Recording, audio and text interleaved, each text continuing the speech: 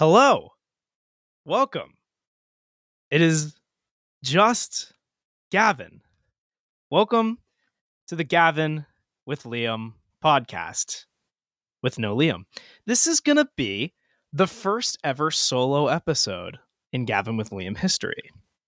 And the first time that I'm ever going to record this podcast without Liam, which is really weird. Liam is off in London enjoying the first weekend of his semester extravaganza. Super excited for Liam. He's going to be heading to Florence for his semester in Italy just after this first weekend in London. He went and saw Les Mis a few days ago, said it was awesome, giving our great Gavin with Liam field reporter news and updates. And so I didn't want to just leave the podcast alone this week because I got the time.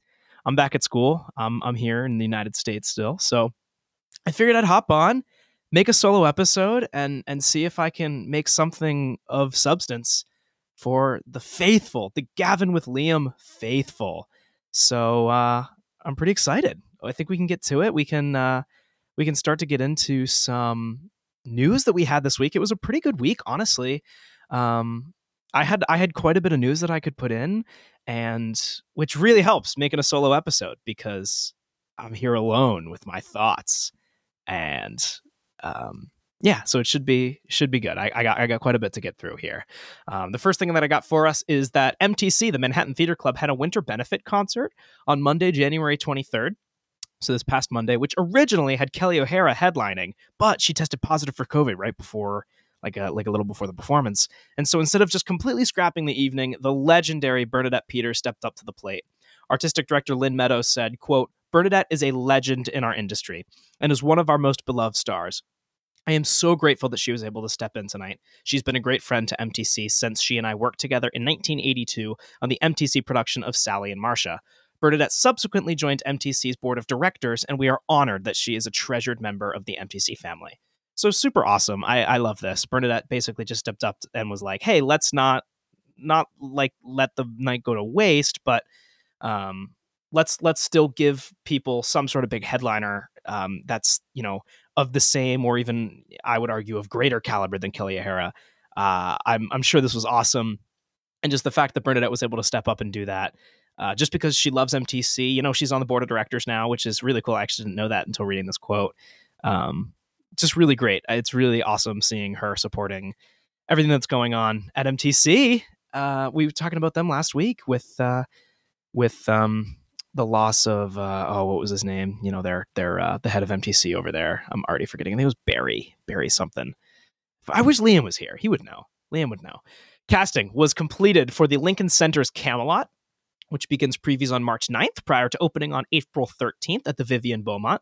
It was previously announced that Andrew Burnap, Philippa Sue, and Jordan Donica were going to be headlining, but it was now announced that they are going to be joined by Dakin Matthews, Taylor Trench, Marilee Talkington, Anthony Michael Lopez, Fergie Philippe, and Danny Wallohan, which is really cool. I know I recognize Taylor Trench out of those notable few. But Lincoln Center's Camelot, I'm super excited for it. This is absolutely something that I am making an effort to go see. It's pretty expensive, honestly. Lincoln Center is pretty good about making their theater accessible. You can sign up for what is called LincTix, LincTix, where they'll give people aged 21 to 35, which is our target audience as college students. I don't know, buy a fake ID or something. Don't know. I'm not condoning that, but you can go online and make an account and enter in all your information. And if you qualify, you can get cheap tickets, like $35, $34 tickets to select performances of Camelot. And I was looking through, and there's only about a handful of performances that have LincTix available, and there's only one seat in each of those performances that are available. So it's definitely something, if you live in the city, if you live near the city, if you happen to just strike luck and are there at a time that they have LincTix, you can go see that. But Camelot tickets are on sale. Go get your tickets to Camelot. It is a super exciting production.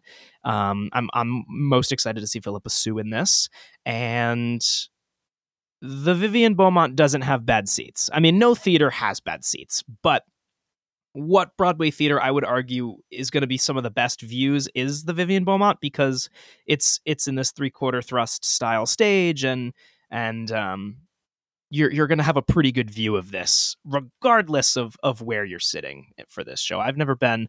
I don't think Liam's ever been either. But hopefully I can get over to the Vivian Beaumont at some point. I am planning a spring break trip, so that'd be kind of great to get to go see Camelot. Again, I would need funding for that. I don't know where this funding would come from, but these are not cheap tickets at all. But Kids Night is back on Broadway with the first 2023 date set for March 21st. This is a program that is presented by the Broadway League and the New York Times, and it sends kids under 18 to Broadway shows, as long as they're accompanied by a full-paying adult.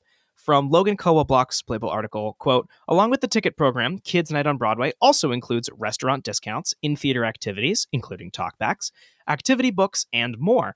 Audience members attending their first ever Broadway show can get a My First Broadway Show sticker, which is pretty cool. We are excited to celebrate the program's 25th return this spring and have our theaters filled with the exuberant energy of young audiences, many who will be experiencing a live show for the very first time, says Broadway League President Charlotte St. Martin in a statement. Thanks to this program, 182,747 kids and teens have attended a show for free, and we know that will affect their theater-going habits for the future.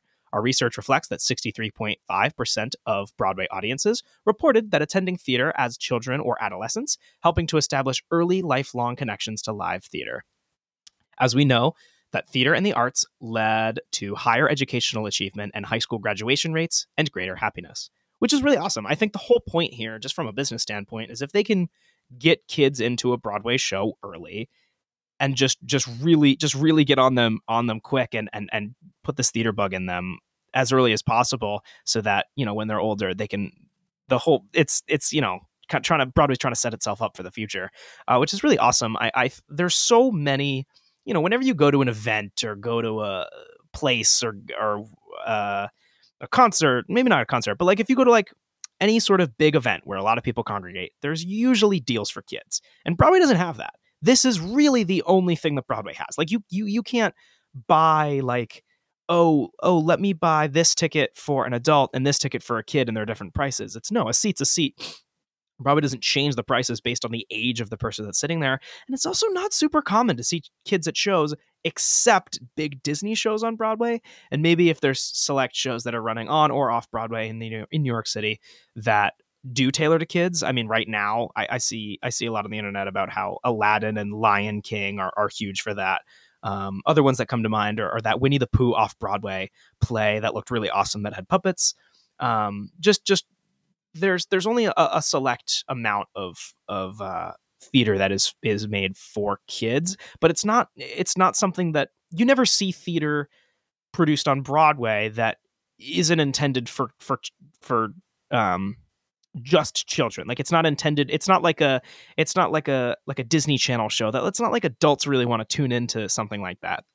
But there is never a show on Broadway that is only for kids and that adults won't enjoy, but you know, you can still go see it. It's like, oh, Frozen, yeah, tons of kids are going to see that musical, but parents are still going to enjoy it because it's not boring and it's Frozen. It's great. It's not like you're going to watch Cocomelon the musical and adults are just going to be like, this is really not fun. But I love this. I love the Kids Night, and under 18 is such a huge difference. I was kind of expecting this when I first saw it to be like under 13 or something.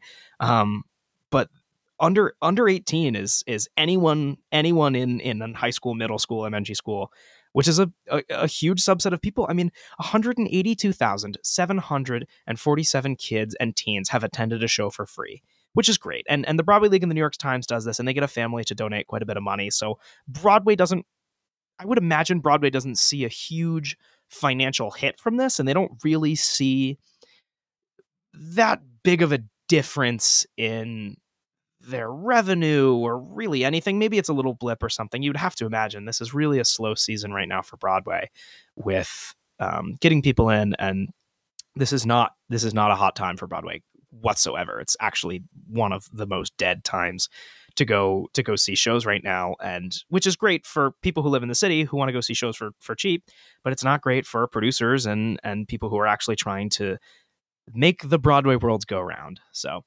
that also helps that Broadway is doing all these incentives like the Kids Night, and they have Broadway Week, which we talked about on the podcast, I want to say last week or 2 weeks ago, which is just really good ways for Broadway in as a collective to have huge discounts going on that apply to just about all their shows, instead of having it be like, oh, you can go see Wicked with code January Wicked or whatever. It's just kind of Broadway coming together to collectively give those discounted tickets out, which is pretty awesome. We also got casting announcements that Adrienne Warren is going to be leading Room. The show also can't really decide whether it's a play or a musical. As its star, Adrienne Warren, who has recently won a Tony for her work in Tina, the Tina Turner musical, it is going into the James Earl Jones Theater on a limited engagement with previews starting April 3rd and running through September 17th. Tickets go on sale February 6th, which is pretty cool. I've seen a lot of talk on this as well in the interwebs, just about the content of this show being pretty heavy. It's a pretty messed up story. I don't need to get too into it here. If that's something that interests you, you can go find that information elsewhere.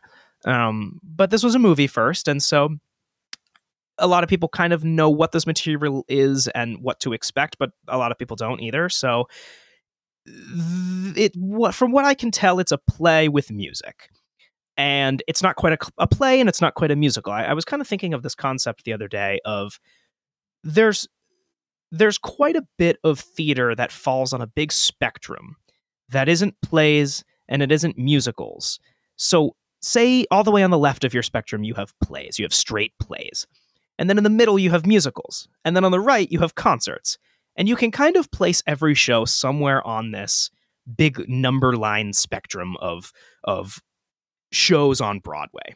All the way to the left, you have the play that goes wrong, and it's a play. Or you have one of my favorite plays, Proof, that Liam and I were just talking about on here. That's a play. That's not. There's no music in it. There's no real. It's not leaning towards a musical at all. And then you have a real musical. I would say sung through musicals are a little more concerty, but if you have a real musical, say Oklahoma, that is dead on the musicals category. And then all the way on the right, you have concerts that are still produced on Broadway.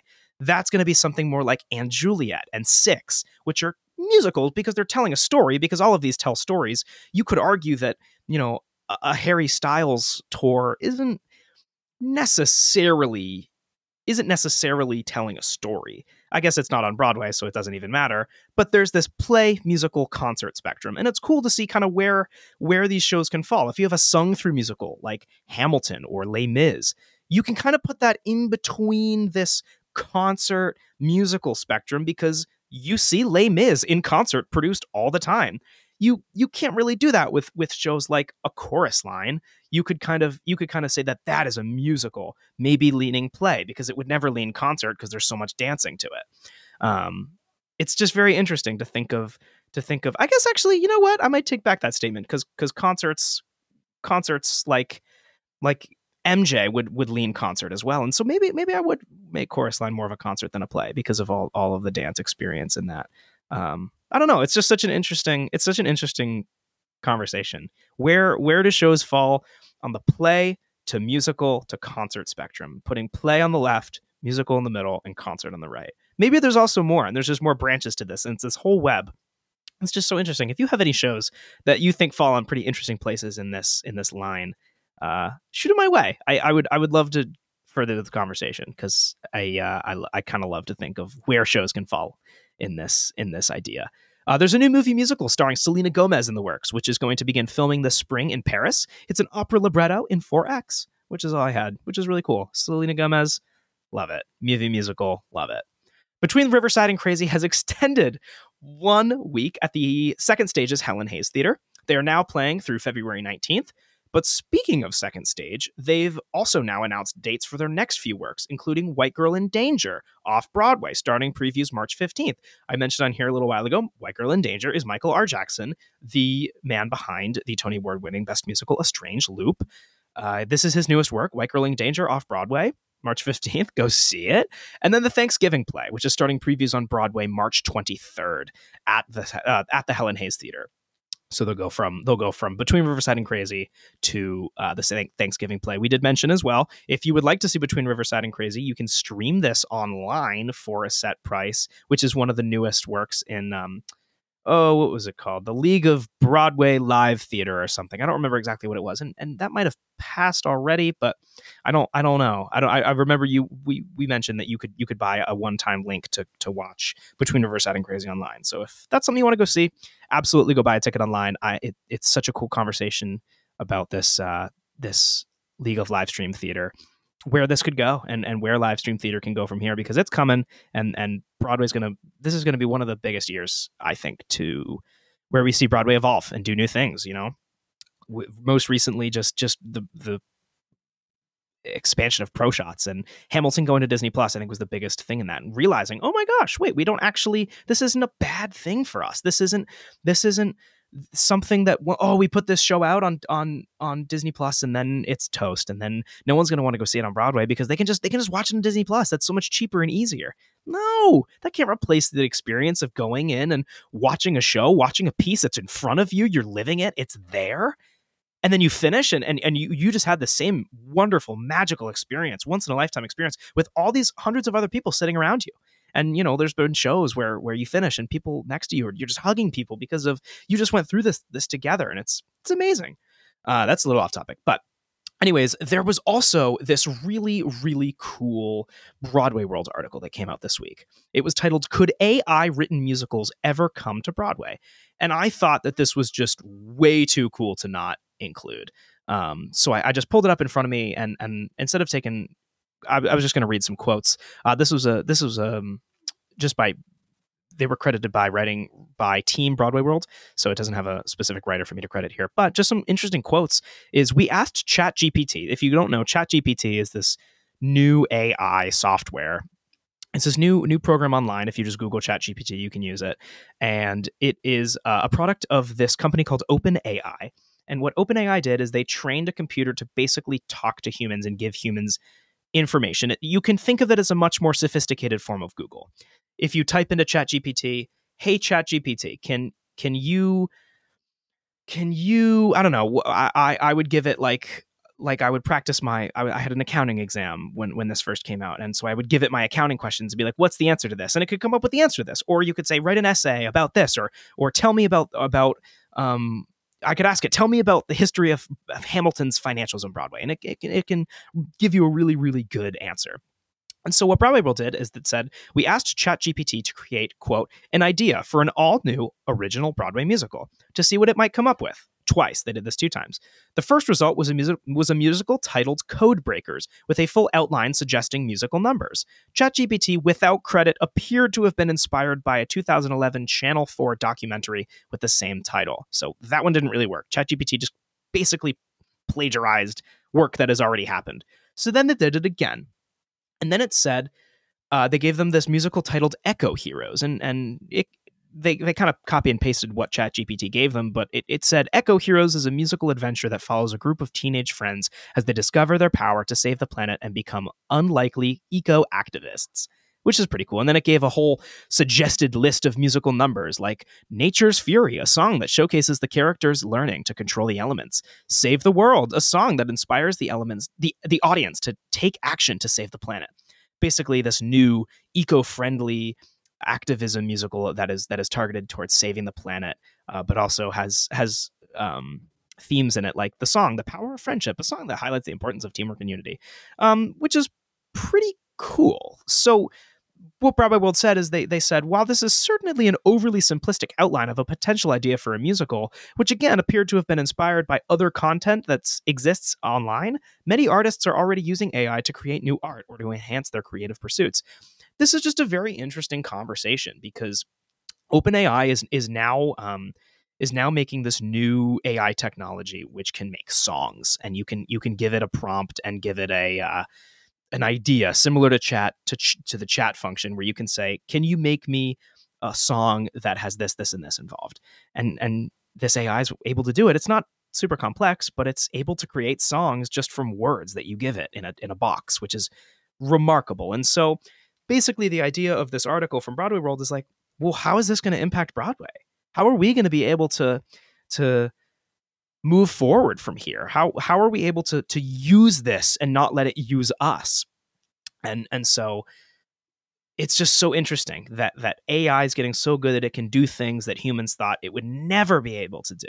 If you asked me like, oh, could AI make music? How would AI make music? I guess now it's just not that far fetched. You could have an entire musical. It would, if you could tell AI, make a new Sondheim musical, and it'll make a musical for you that has all of the characteristics of Sondheim, has everything that Stephen Sondheim's work embodies and is/was, and can give you more of it, even though Stephen Sondheim has passed. It's it's not scary. I think that's a lot of people's first word for it, is it's scary. I wouldn't say that. It could, I guess that's not unfair. It could get scary at some point when it just becomes stale and fake and it's robot musicals. But I don't know. I think the theater community is smarter than that, if I'm being honest. I don't think that this will never be utilized. I don't think that we'd ever not use robots or AI to help us, like, hey, I'm kind of at a roadblock here. I'm writing this new show. What should happen in the second act? Should the character, like, I can't decide. Should he save them or should he not? And then we learn something from it, or what should happen here in this show? I don't know. Just something really interesting to think of, and I'm super intrigued to see kind of what can happen next and where this AI can go with collaborations on Broadway, just because Broadway doesn't have too much of a technological hold over it. It absolutely does in certain aspects, but the fact that it is things happening in front of other people, which is really what technology isn't, it's super interesting. Just I wanted to include that because I thought it was super interesting. So next up, there's a stage adaptation of Coco in the works from Disney. That's all I really had from that. Disney is going to be doing this with a lot of their movie musicals that have come out. Moana and Frozen and now Coco and The Greatest. Oh, who was The Greatest Showman? Was The Greatest Showman Disney? This is I need help from my friend Finn. He would know. But anyways, stage adaptation. Stage adaptation of Coco in the works from Disney. Yes. So I don't know. Interesting to see what comes from that too. This is cool. The prop piano from the Piano Lesson revival on Broadway is going to be donated to the Smithsonian's National Museum of African American History and Culture. This is the highest grossing play revival ever, which is really cool. It is closing this Sunday, January 29th, after also being the highest grossing August Wilson production ever. The Piano Lesson was also filmed at last night's performance on January 26th for the Lincoln Center's archives. Sometimes these recordings can find themselves on YouTube. I'm looking at you, the light in the piazza.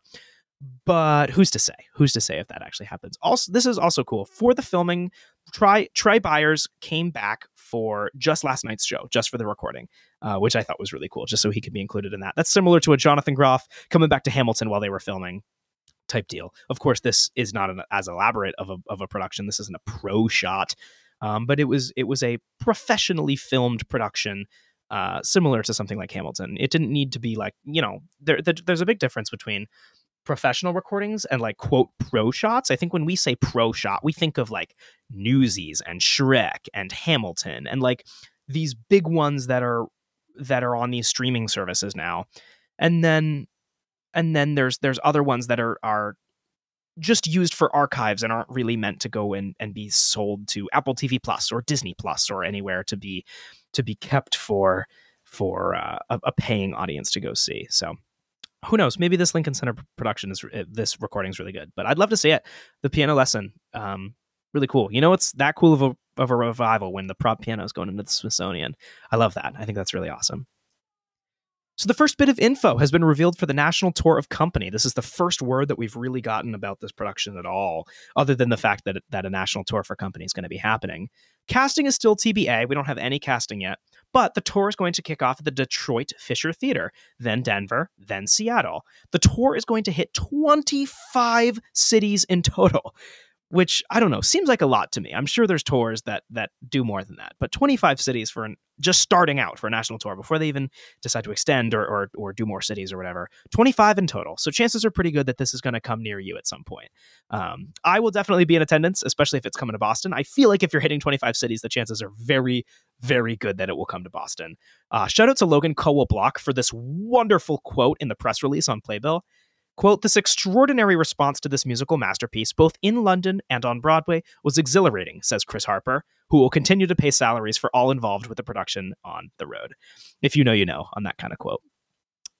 Almost finally, the Dear Evan Hansen tour is calling it quits after this summer, and it will play its final performance July 2nd in Columbia, South Carolina. When it's done, the production will have played 104 engagements, with all of this kicked off a long time ago with Ben Levi Ross, who started the tour, who I got to see on the Dear Evan Hansen tour. I saw that a few years ago. I want to say pre-COVID, 2019, I think. Fall 2019. That sounds about right. Ben Levi Ross was amazing. And then, he, of course, went and did this show on Broadway for a little bit of time. But finally, Alyssa Fox is taking over as Elphaba this March 7th. She is the Elphaba standby and recently played Elphaba on the tour as well. She was also the Elsa standby in the Broadway company of Frozen. So really cool. I think when there's the changing of the guard in Wicked, and when you're getting a new Elphaba or a new Glinda or a new Bach or a new Fiyero, you're getting a massive press release about this. Which is pretty cool. It's a big deal for all those Wicked people. There's a lot of people who Wicked is their life. It's a big deal. But that's all I got for the news. If Liam were here, he would say, "Man, that's gross." I'm not going to do it. That's his thing. I can't do it justice. But we had some okay grosses this week. Just at a glance, from a big Broadway glance, grosses were down 24%. Which makes sense. We lost quite a few shows. We had 183 performances happen this week, which is 44 less than last week. You have to remember that we had our funeral last week. I'm just going to pull up these Broadway World grosses just to get some of these big numbers in front of me because I don't have a lot of these in my spreadsheet. We lost quite a few shows from last week. We had 23 musicals and plays on Broadway this week compared to 29 last week. So we lost 6, which is a lot in 1 week. And then I think we lost 4 or 5 more the week before that. So we're really in this Broadway changing season, but it's fine. It happens all the time. So attendance was down 17%, which is fine. It's fine. The ticket average was down 8%, which is to be expected when we're running a bunch of promotions like Broadway Week, and a lot of places will be doing ticket deals now that attendance is down and grosses are down. So there were 2 shows to sell out this week. One was MJ the Michael Jackson Musical. They sold 11,101 of their 11,096 available seats. And the Phantom of the Opera, of course, sold to 100.6%, which is down for them. They have been playing to 101.1 this whole time. I don't really know what would change there. Maybe a few standing room seats that don't get sold, but you can't really imagine that that's the case. I don't really know. Be interested to find out. But there was quite a few shows that were really close to selling out. Really close in my mind is 98 and 99% capacity shows. So we had Chicago playing to 98.9 in Jinx Monsoon's first week. And then we had Hadestown playing to 99.6 and Hamilton playing to 99.8. And we had Moulin Rouge at 98. Book of Mormon at 98.6, and finally The Piano Lesson at 99.8. The biggest difference in gross from last week was Harry Potter and the Cursed Child, up 16.49%. They played the same amount of performances last week. Every show had 8 performances, which was the same as last week, except for Chicago, which had 7 performances last week, and the brand new Pictures from Home played 7 this week when they only played 4 last week.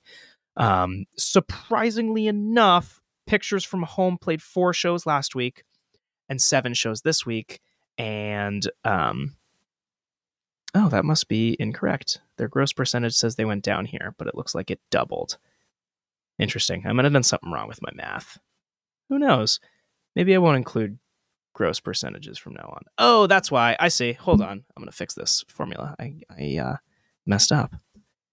So now that I put this in, should be good to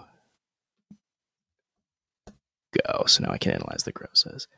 So for the ticket difference, we had the biggest difference in ticket sales from last week to this week was The Piano Lesson at 19.8%. And the biggest drop in ticket sales was at Harry Potter. They were down 4.2%. Attendance didn't really take a hit from last week. It surprisingly, we were okay. We had a few shows sell out. We had a few shows come close. But the biggest heavy hitter this week was at Funny Girl. Their average ticket to see Funny Girl was $203, and the top ticket was $549. It's going to be pretty interesting. These numbers will kind of come back to normal after Music Man's gone, because Music Man was consistently raking in that top ticket. And the least expensive show to go see, the least expensive average ticket, was at Second Stages Between Riverside and Crazy at the Helen Hayes at $77, just about $78. So that's pretty interesting. Yeah, I mean, honestly, just a pretty good week. It's a little sad for me to look at this now, because we've lost so many shows on this list of musicals, and we're not gaining as many in this week and next as the past few weeks have had. But the shows that are selling, and there's only a handful of shows that aren't playing to 80 or 90% of their capacity. We lost all those shows that were really struggling. The Ohio State Murders and whatnot aren't around anymore, which is pretty sad. The only shows that I can see at a glance that are playing to below 80% capacity are Leopoldstadt, Some Like It Hot, Take Me Out, and I think that's it. The lowest in that group being Leopoldstadt and Some Like It Hot are pretty much the same. If Some Like It Hot continues only selling 3/4 of their house, it wouldn't be too far-fetched to say this show might not stick around for too much longer, but I don't know. Who's to say? So, yeah, in short, a good week. It should be bad this week, and it's not quite as bad as I would say, which is, I'll take it. That's fine. A lot of shows went down from last week, but there were some shows that grossed more than they did last week. Those shows that had a positive gross were Between Riverside and Crazy. Chicago would make sense because they played more shows. Moulin Rouge, Pictures from Home, Take Me Out, The Collaboration, The Phantom of the Opera, and The Piano Lesson. So if you would like a complete list of this is, as always, the courtesy of the Broadway League's numbers. So you can go to the Broadway League and get all of these beautiful numbers in front of you, if that's your thing. But as always, I'll be back next week with more Broadway grosses and more Broadway news, and I'll hopefully be joined by Liam. There is a chance Liam might not be back next week, but I don't see that happening. So I think that might be it. I think that might do it for my first ever solo episode, which I surprisingly still felt like I had a lot to talk about, which was nice. Yeah, I love this show. I love the people who tune in, and we'll do it again in 7 more days, next Friday. See you there. Bye.